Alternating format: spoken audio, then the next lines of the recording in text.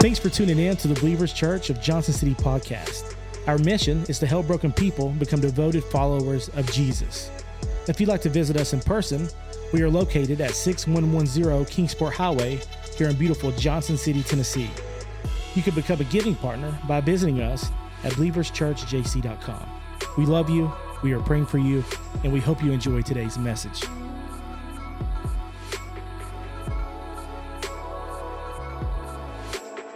So I had a student approach me on the last day of class this past semester, and he had a lot of questions about faith. I had just finished my favorite class that I teach. It's called Appalachian Christianity, and it raises a lot of questions about faith. It's really about, the class is about what spirituality and Christianity look like in the South and in the Bible Belt, and how we may practice certain things in churches that are a little bit different than the way they're practiced in other areas of the country, like how kind of our social norms and our cultural stuff starts to kind of pour into the way that we do worship and things like that. It's a very interesting class. I really like it a lot. So I had this student approach me afterwards, and he starts asking me all these questions about spirituality. And as you can imagine, I don't have permission through the state to share my faith in class. But if a student comes up to me after class or at a different time and asks me questions, I can share anything that I want to. And he says to me when he's talking about the afterlife that I'd like to think if there is a God there, that he will see that I tried to live a good life. And I think that's where a lot of people are. They hope that if there is a God, that this God sees that they tried their best to live a good life. He went on to share that he had hope, but he didn't have faith, which was kind of tricky for me to understand because my hope actually comes from my faith. And that may be the way that a lot of you feel as well. So we got into some talking about deeper things. I started to share what Scripture shared about sin and about the redemptive power of Jesus to deliver us from that. And it was clear that he was listening, but he just wasn't quite there yet. He wasn't ready to take all that stuff in. So it's one of those questions that I really hope one of those conversations that I really hope comes about another day. So I think these questions and these concerns for people create an appropriate time for us to make this the last message of Unstoppable Church before we start to go into some other things. We covered 13 parts. We had a couple individual messages in there like last week that we shared, but we are going to pick that back up next year. So we're going to be in Acts chapter 15 if you want to turn there. This is part 33. Acts chapter 15, we're going to look at the first couple verses, and then we're going to look at verses 5 through 12. Acts chapter 15, meaning that sometime next year we'll get into a latter part of Acts chapter 15. Acts chapter 15, verses 1 and 2, and then we're going to look at verses 5 through 12. And I just have to say that the work that God has done through this series and even just through this year has been absolutely phenomenal, what we've been able to see. And I'm so excited about the work that God is going to continue to do. So Acts 15 verses 1 and 2 say this: some people came down from Judea teaching the family of believers, unless you are circumcised according to the custom you have received from Moses, you can't be saved. Paul and Barnabas took sides against the Judeans and argued strongly against their position.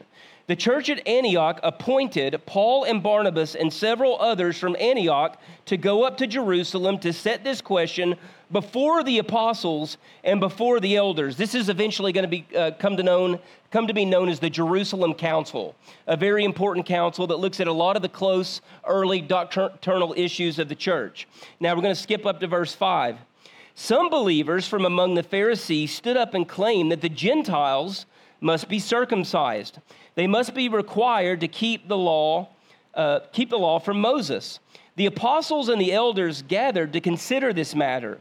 After much debate, Peter stood and addressed them.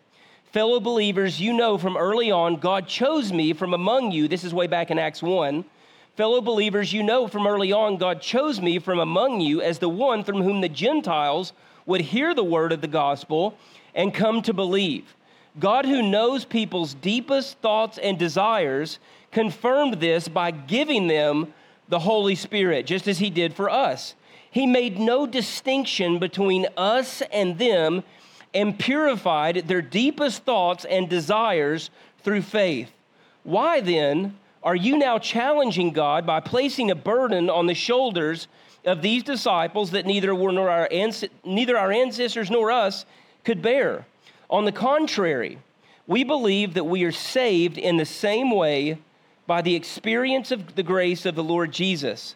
The entire assembly, the Jerusalem council, fell quiet as they listened to Barnabas and Paul describe all of the signs and wonders God did among the Gentiles through their activity. And I'm recognizing something. If this rain continues, some of y'all are going to fall asleep. So I might just have to scream here in just a minute. It sounds absolutely wonderful. Why can't it sound like this at home every single night? All right, so I'm just going to keep going with this. Historical references tell us that as a result, the Jerusalem Council decided that Gentile converts to Christianity were not obligated to the same rules that were prescribed to the Jews within Judaism. An example of this would be circumcision of males, which is going on in this passage right now. So this brings about the million-dollar question that I think we really need to think about today. What is it that makes a person right with God? All right, and I know that if I were to ask in society, there would be a million different definitions, such as the example, if I'm just good enough, I hope that's going to be enough. But what is it that makes a person right with God, or to use very Christian language that's actually used in this passage, what is it that actually makes a person saved? If you didn't grow up in church, you may not even be familiar with that kind of language or what it means. But what is it that makes a person right with God, and what is it that makes a person saved? So what Peter is going to do is he's defending this position, is he's going to go on to share this. And this is what my prayer is today and what I want you guys to think about. I'm going to assume that 75% of this room or more believe they are going to heaven one day. That 75% of this room or more believe that they've experienced God or they have a relationship with God. They may just not know exactly how they came about that relationship. It may be just like the student that I mentioned. They feel as if they've lived really good lives. For other people, they were raised in church. For other people, one day they went down and they prayed a prayer in a Baptist church, in a Methodist church, in a Pentecostal church, in a Sunday school classroom. They went down to the altar. They had a parent lead them, and they're holding on to this as their security. So what we're going to do today is we're going to uncover very specifically what it means to be a Christian. And my prayer is that as you came in this room this morning, and a lot of you that are in here right now, you are absolutely certain of that. You don't question that. You know exactly where you stand with God, and there's no question about that whatsoever. But for some of you, there may be some questions surrounding that. And for others of you, you're just kind of like, I'm just not sure. There's some that walked in here this morning that said, I'm convinced that I'm saved. I'm convinced that I'm right with God. But as we start to talk about some of these things, you may fall under the Spirit, under the conviction of the Holy Spirit, and you may say, well, maybe I need to reinvestigate this. Maybe I need to consider what this looks like. Maybe I'm not in a place in which I know that if I die today, I'm going to go to heaven. So that's what we're going to talk about today. So what Peter does is he gives us 3 ingredients that are necessary. 2 of these ingredients aren't enough. 1 is not enough. These are the 3 things that transpire and happen as a person comes to know God. Okay, and here are the 3, and we're going to walk through these quickly. The first one is this, believing the gospel. And we're going to talk here in just a minute, because some of you are like, well, I've heard the word gospel 1,000 times, but I don't necessarily know exactly what that means. So the first one is believing the gospel. The second is the witness of the Holy Spirit in a person's life. And as a person is coming to believe the gospel, and the witness of the Holy Spirit is entering into this person's life, there's an experience of grace that is going on. So believing the gospel, the witness of the Holy Spirit, and the experience of grace. And you know, you may not be wonderful with like all this Christian language, but you have experienced these things. Like you've really experienced these things and you know you have a relationship with God. whereas other people may be very familiar with this kind of language, yet they've not truly and fully experienced it. So, because I think there's a lot of confusion in our society around what these things mean today, because you also have the argument there are multiple ways to God, there are multiple ways to heaven. Heaven is real, but hell is not, or hell is just like this psychological idea of separation from God. This is where a lot of people stand. So what is the difference between these two, and what brings a person to God? Okay, so as we end this series today, the question that I want to ask is, what is it, or what does it take to make a person a Christian? To bear that title, to bear the title follower of Jesus, what does that mean? First, you must believe the gospel. That is the very first thing that you have to do, which brings about another really good question. What in the world is the gospel? So if I were to ask a lot of people in this room right now, can you define the gospel? Or what is the gospel? I'm probably going to get 5 to 7 different answers on what the gospel actually is. So here's what the gospel is. The gospel is the good news that Jesus is king. The gospel is the good news that the identity claims that Jesus made whenever he was here are actually true. This is not just a madman. This is not somebody that's crazy. This is not something just some kind of person that was a prophet or a teacher that did these wonderful things. But the claims that he made that made a lot of people uncomfortable, saying I and the Father are one. It's going to make a lot of very educated Jews uncomfortable in the first century. So he is who he said he was. He was the Son of God that died for the sins of the world, offers what we're talking about today, salvation, and he seeks beyond that to bring the kingdom of God here and transform your life. If salvation were simply believing the gospel and just accepting that Jesus was Lord, and there was nothing else to your life, you would have shot up to heaven right that second. There would have been no longer any reason whatsoever for your existence here. But this idea, which is an entirely different sermon, of bringing the kingdom of God here, the justice and the goodness of God in a broken world, also defines what the gospel is and what we embody as Christians. So believing the gospel involves several different things, because I could tell you and you could tell me, well, I believe the gospel. Well, I believe that Jesus is the Son of God.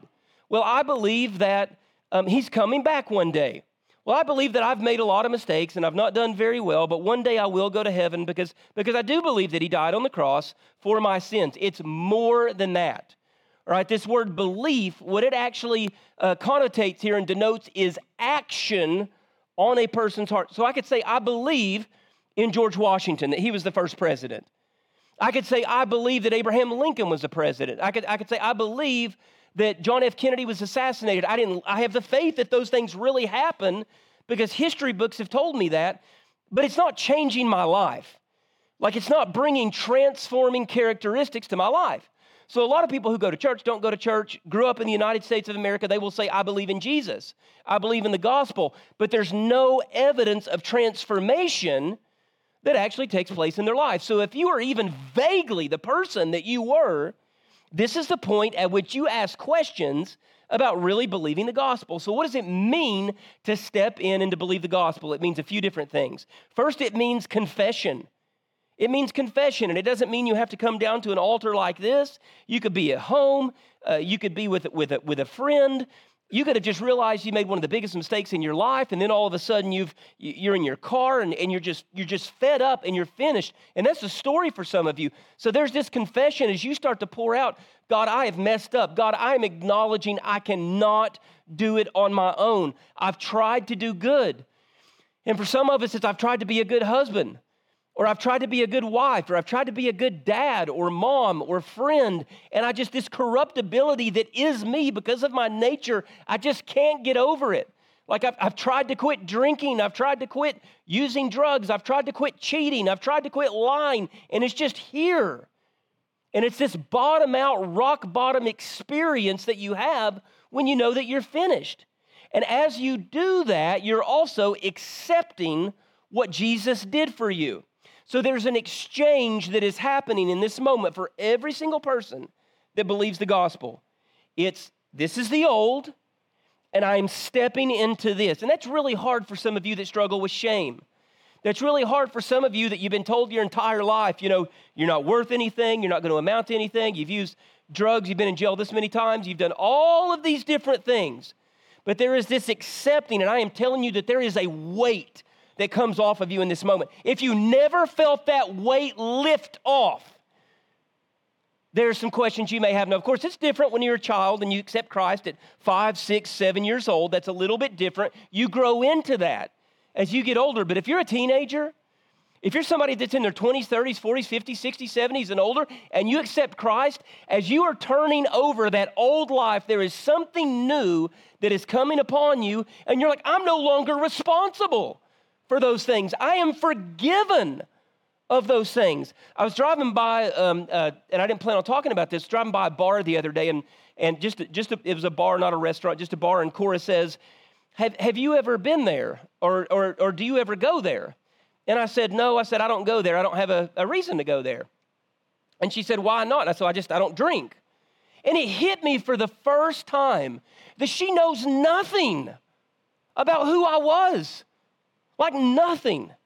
And I start crying because I recognize that whenever I embrace Christ and I seek forgiveness, that I'm not responsible for those things that were there. They've been washed away. It's an amazing thing. And that's the point of Christian joy, is that those old things, even if the pornography that you looked at last night, sorry children, hold their ears, do whatever, all right? The things that you looked at, the things that you're part of, now they're going to be asking later, what was that supposed to be? What's that word? Sorry, I'll try to do a little bit better. These Fifth Sundays are tough for me. Hey, I was planning on doing the basement series today, and it was so raw, I switched, and I'm still not doing good. All right, so sorry kids, earmuffs. All right, and then the third part of that is the repentance. So you've got confession, you've got accepting what Jesus did, and then you've got this, I'm stepping into the newness of life. And whenever you're around your old friends, it's really, really hard. And whenever you're around your coworkers or certain family members and they see this difference, it's really, really hard. So believing the gospel is not simply, and I'm not real animated today, guys. Honestly, I'm just trying to talk over the rain. Okay, I'm a little bit animated. But this repentance, it takes us completely away from that life. It doesn't mean you're perfect. It doesn't mean that you don't still make mistakes. It doesn't mean that you don't still struggle. But there's something going on within you that changes this. This is what verse 7 says. Peter stood and addressed them. Fellow believers, you know that early on God chose me from among you as the one that would come to the Gentiles. This was more Acts 9, Acts 10, moving just a little bit further. Who would hear the word of the gospel and come to believe. What he is trying to do within the council is justify the fact that these people are Christians just like us because they have believed the gospel. And again, this believing the gospel is not, okay, well, I'm going to agree with you. I think that makes sense. I think Jesus is the Son of God. Or, I do bad things sometimes. I can go with that. No. It's this transformation that changes everything about the way you walk in this world. So the first thing that we need to understand is that believing the gospel is not simple mental consent, but it's a transformation. I mean, Paul goes as far in Romans to call it metamorphi, meaning we're completely turning in to something else. But next comes, at the same time as you're accepting all this, what we call the witness of the Holy Spirit. And you're like, what in the world does that mean? Like the witness of the Holy Spirit. So if I accept Jesus and I get saved, how am I different? And what is it in my life that brings about this difference? It is the witness of the Holy Spirit. So this is what this means. The passage goes on to tell us this. He who knows people's deepest thoughts and desires, God, confirmed this for the Gentiles by giving them the Holy Spirit just as he did us. Jews and Gentiles. So whenever you make this decision, the greatest evidence of knowing God in your life, so you may be saying, I'm not sure if I've done this. I don't know if I'm really saved. I don't know if whenever I made this decision, whenever I prayed this prayer, when I had this thought, I don't know if this is real. This is the greatest evidence. The greatest evidence of God in your life is the witness of the Holy Spirit in your life. You see, the disciples are scared to death whenever Jesus is going away. I believe it's John 8. It might be a little bit further into John, but he starts to talk about his departure.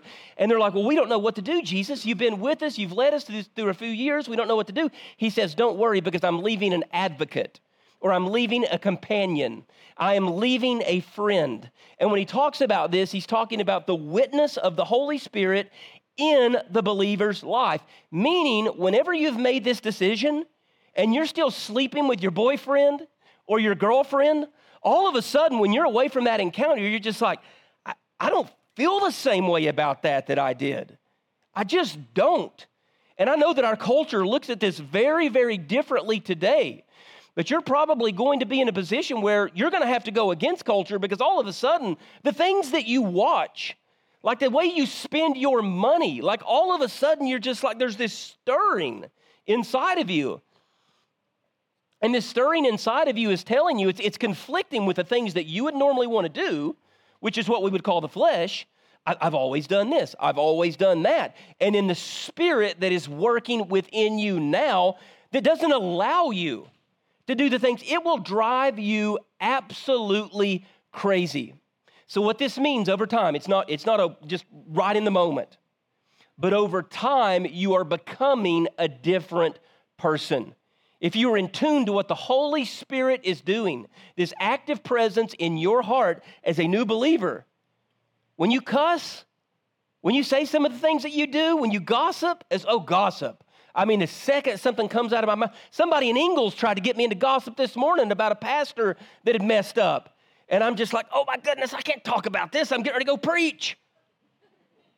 But it's like these things come into your mind, and all of a sudden there's this switch. It's just like, you can't be part of this. You can't do this. This is no more. That's who you were. But that person is dead. But what we do almost every single day, people all the time, I'm a Christian, I believe, we resurrect the dead. We resurrect that old person and we bring them right back in. Or when you're around us, you're real good and Christian. But whenever you're at work and you're in these other places, you're a completely different person. It's the witness of the Holy Spirit that comes in.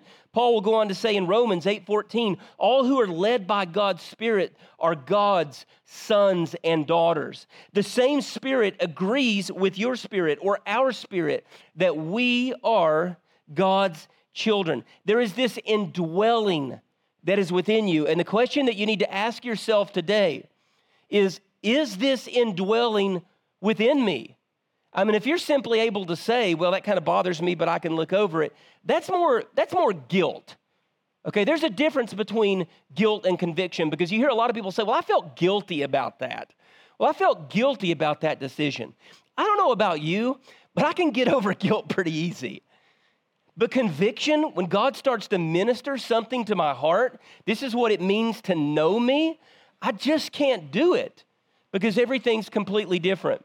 So then this third thing that we have, so we have the witness of the Holy Spirit, we have belief in the gospel. These things are absolutely necessary, but he goes on to talk about the most beautiful word, in my opinion, in Greek, the word charis, the experience of grace. There's this experience of grace that must also take place, because this is really what takes a sinner that is undeserving of the love of God, undeserving of coming into the presence of God, and makes us what we need to be. So you may ask, what is the witness of the Holy Spirit? What is the gospel? This is language I heard in Sunday school, Matt, back years ago. And I think it brings up another really interesting question. What in the world is grace? And how in the world do we even give a word like that even any justice whatsoever? So in his book, What is So Amazing About Grace, which is a wonderful book, Philip Yancey describes this conference on comparative religion. And what they're doing is they're sitting around this table, and all the experts in the world on religion are talking about what are some of the differences in religion in the world. C.S. Lewis walks into the room kind of in the middle of the discussion, and he's asked, what is Christianity's unique contribution to world religions? And he says, oh, that's easy. It's grace. And Lewis was right, Yancey added. No other religion places grace at its theological center. It's this revolutionary idea, as Yancey puts it. Grace seems to go against every human instinct. We are naturally drawn to covenants and to karma, to cause and effect, and to earning what we are going to receive.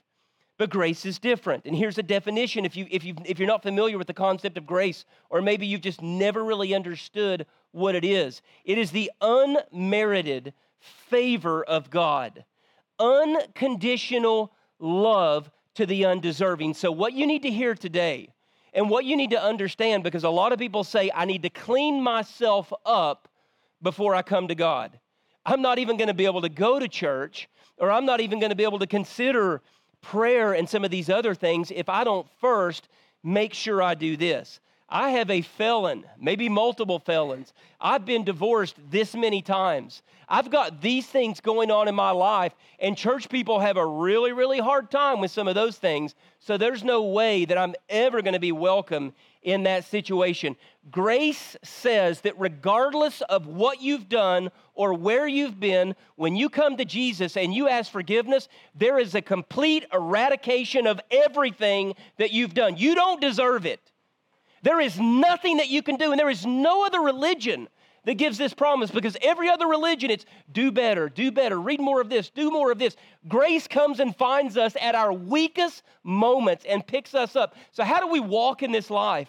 How do we continue in our struggles, in our darkness, in our fear, in our temptations with everything else? It's because some of you remember, you can recognize whenever you were swooped up from darkness and you were placed into his marvelous light. Others of you, it wasn't even just a moment of salvation. It was last week whenever you hurt your wife. It was when you lost that job and you made some really, really bad decisions, and you recognize that sometimes people are not going to forgive you, but the forgiveness of God is available 24 hours a day. Some of you come in here right now, you were drunk last night, you're cheating, you're doing all these different things, and the freedom that's available to someone who believes they are perfect, God sees you the exact same way. He loves you at your best, but he also loves you at your worst. And there is nothing that you're ever going to receive that looks like that. So the shame that some of you carry, the hurt that you feel, the darkness in your life, that I'm not going to try again because I've messed up so many times, that is not God speaking, that is the enemy. Because grace brings forgiveness every single time. He goes on to say, did I give a depth? Okay, good. It's the unconditional favor of God, the unconditional love given to the undeserving, and we are all undeserving. Yancey goes on to say it's a difficult concept to understand because it isn't entirely rational. And it's not rational. Because if you make a mistake, someone in your family or law enforcement or someone at your job, they get angry with you. There are consequences. It's not as simple as, God, take me out of this, forgive me, and then all of a sudden being able to step back onto dry land into the complete newness of life. So it's not entirely rational. Grace defines reason and logic, and as Bono said of U2, and I love this, love interrupts the consequences of our actions. It interrupts it. As you are making mistakes, the grace of God still pours deeply in to who you are. Grace shows the need for God in the first place.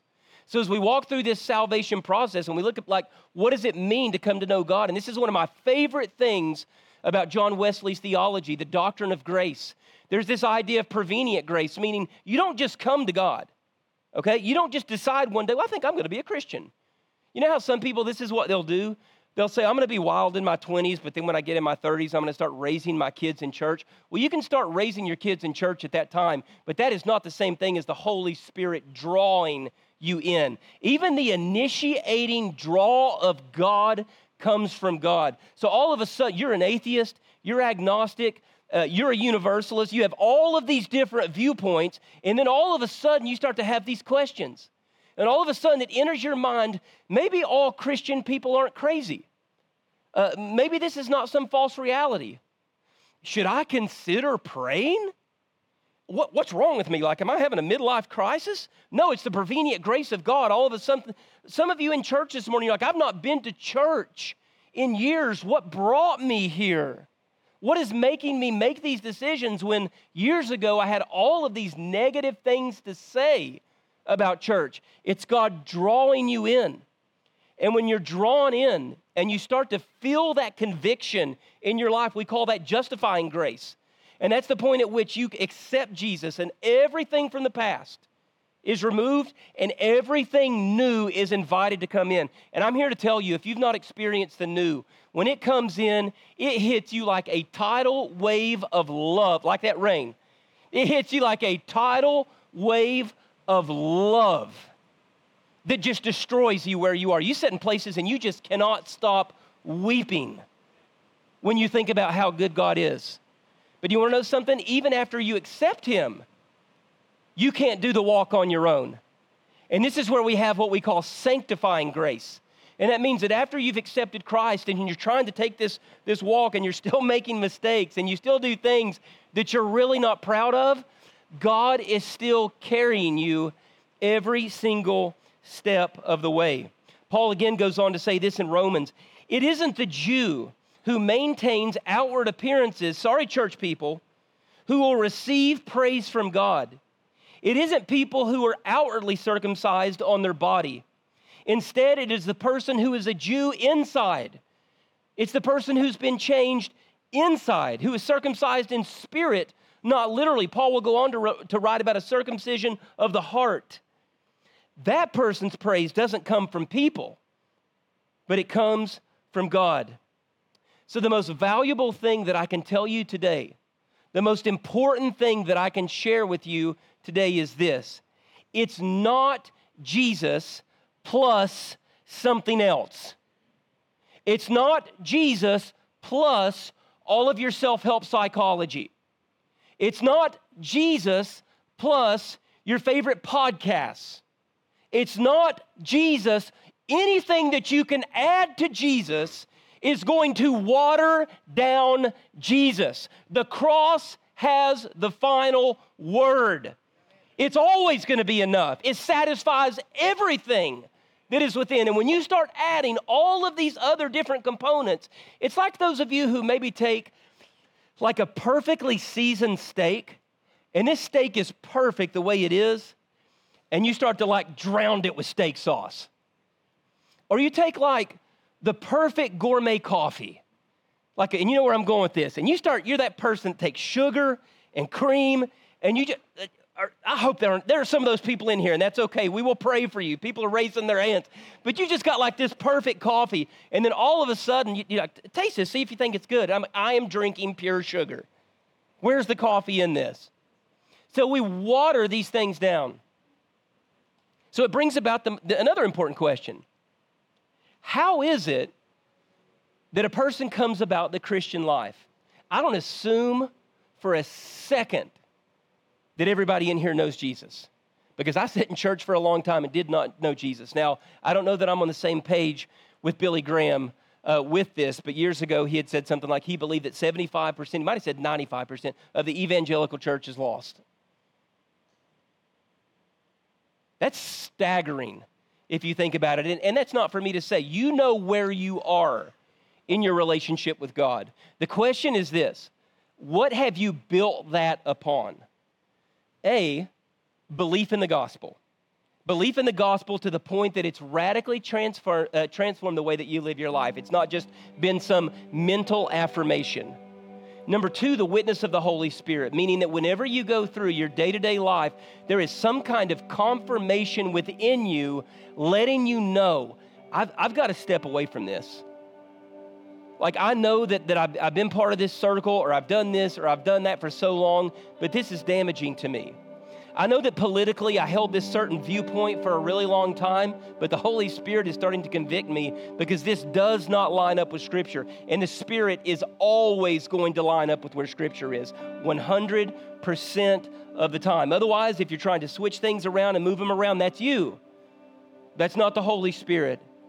And in the experience of grace that reaches down so deep and picks us up and carries us.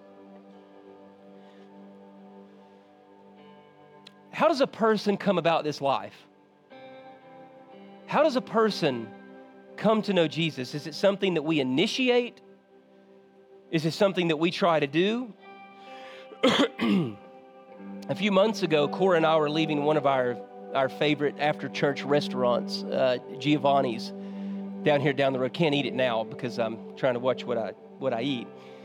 But we were leaving Giovanni's, and I saw a car. It looked exactly like the car I just sold, and I darted across over to Hardee's over there to look. And a woman got out of the car, two women got out of the car, and it looked exactly like the car I just sold, my 2007 Volvo S80. And I asked her, I said, "How do you like your Volvo?" Because I'm weird like that. I bother people. And she said, "I really, really like it." And I noticed that it had dealer tags on it. So I thought, maybe this is my car. I said, "Where did you get that car?" And she told me, and sure enough, it was my car. 70,000 people in Johnson City.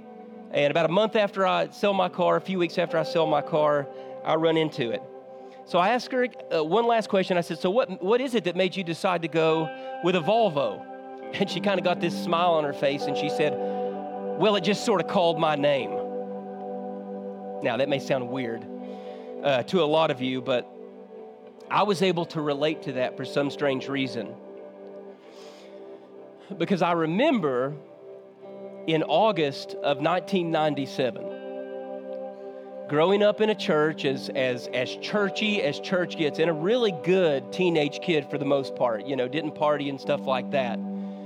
But some of you have that feeling where you're kind of on the inside with the people here, the relationships and things like that, but something still kind of makes you feel like you're on the outside.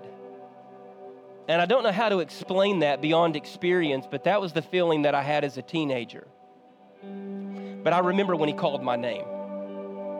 And when he called my name, he transformed everything about my heart and about my life. And for the first time in a long time as a teenager, I was able to lay down and sleep with peace, knowing that my eternity was secure.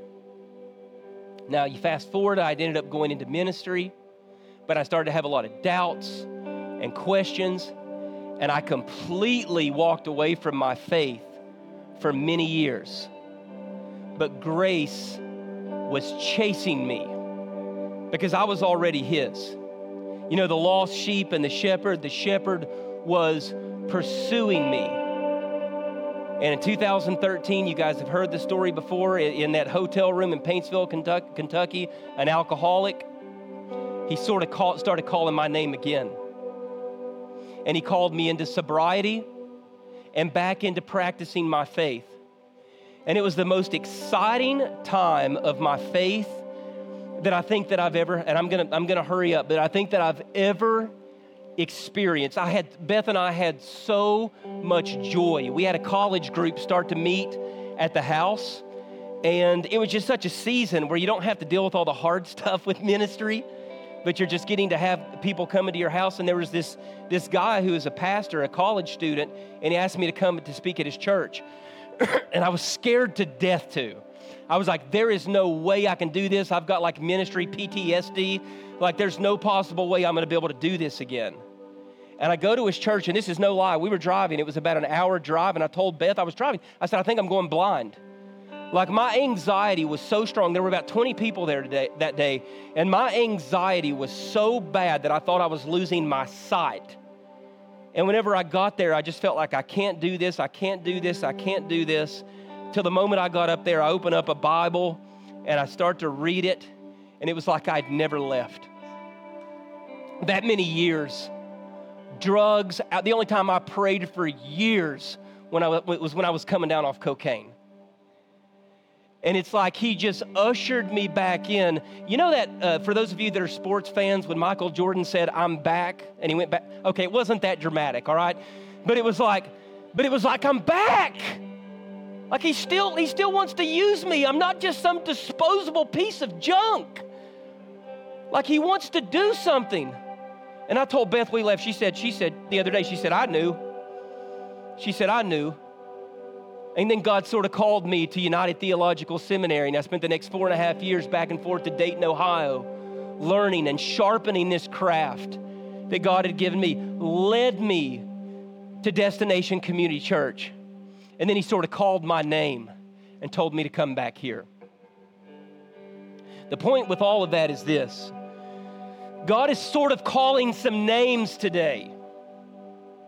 And it may be the first experience with salvation, with a real genuine relationship with him than you've ever had in your life. It may be that he is calling you by name into a deeper walk. It may be that he is calling you to recommit your life today. It may be that you're dealing with a calling in your life or some kind of direction, and he is calling you into that today. My prayer for you and all week, as well as the leadership of our church, is that you will respond to this voice. With all heads bowed and all eyes closed. I know that there are some individuals in here, and you may say, Matt, I don't have this relationship that you're talking about. I recognize that right now. I feel the heaviness on me. I remember the time after church, Tyra Branham, she came up to me. She said, I've got to get saved. Like, I have got to accept Jesus. I've got to do it today. She was getting ready to go to a new person class. I said, well, let's do it right now. And I put my hand on her back, and she's trembling like the Holy Spirit is all over her. Today is the day of salvation. And I'm not asking for an emotional response or some kind of impulse. I'm not asking you to pray to accept Christ because you feel bad about what you did last night. But for some of you in here right now, you're just tired and you're ready for a new direction. And you've wondered, am I saved? Do I know that I'm going to go to heaven whenever I die? And if you are ready today to accept Christ as your personal Lord and Savior, I'm going to pray a very simple prayer. And the Bible says that if we confess with our mouth and we believe in our heart that Jesus is the Son of God and was raised from the dead, we will be saved. So this morning, if you feel that, if you know that today is the day that you need to make that decision, you can pray this prayer after me. Lord Jesus, I know that I'm a sinner. And I know that I can't do it without you. I'm asking that you forgive me of my sins. I trust in you and your resurrection. And from this day forward, it is my desire to follow you. Now, with all heads bowed and all eyes closed, if you prayed that prayer this morning to accept Jesus, would you raise your hand just so that we can acknowledge that that decision has been made? Anybody else? I saw your hand, sir. Anybody else? Anyone else? One gentleman this morning. Anybody else? So, sir, what I'm going to ask you to do, we have a Connect card right in front of you. Just simply fill that out and let us know that you made that decision today. Because what we want to be able to do is we want to be able to follow up with you just to make sure that you know that you made that decision. Can we give this guy a hand today for the decision that he made? Father, we come to you and we thank you. God, we praise you for the work that you do. God, we turn ourselves completely over to you. And God, I pray as that we continue to worship, Father, we look back on the day that we accepted you, God, and as we invite people down to the altar, if there are others who need to come down, Father, this may be the last opportunity some people have to accept Christ in their natural life. God, we pray for a spirit of conviction upon their lives. We thank you and we praise you for your goodness. In Jesus' name, amen. Thanks again for listening to the Believers Church of Johnson City podcast. Make sure you join us again next week. Follow us on Facebook and Instagram for all the latest news and information about Believers Church. God bless and have a great day.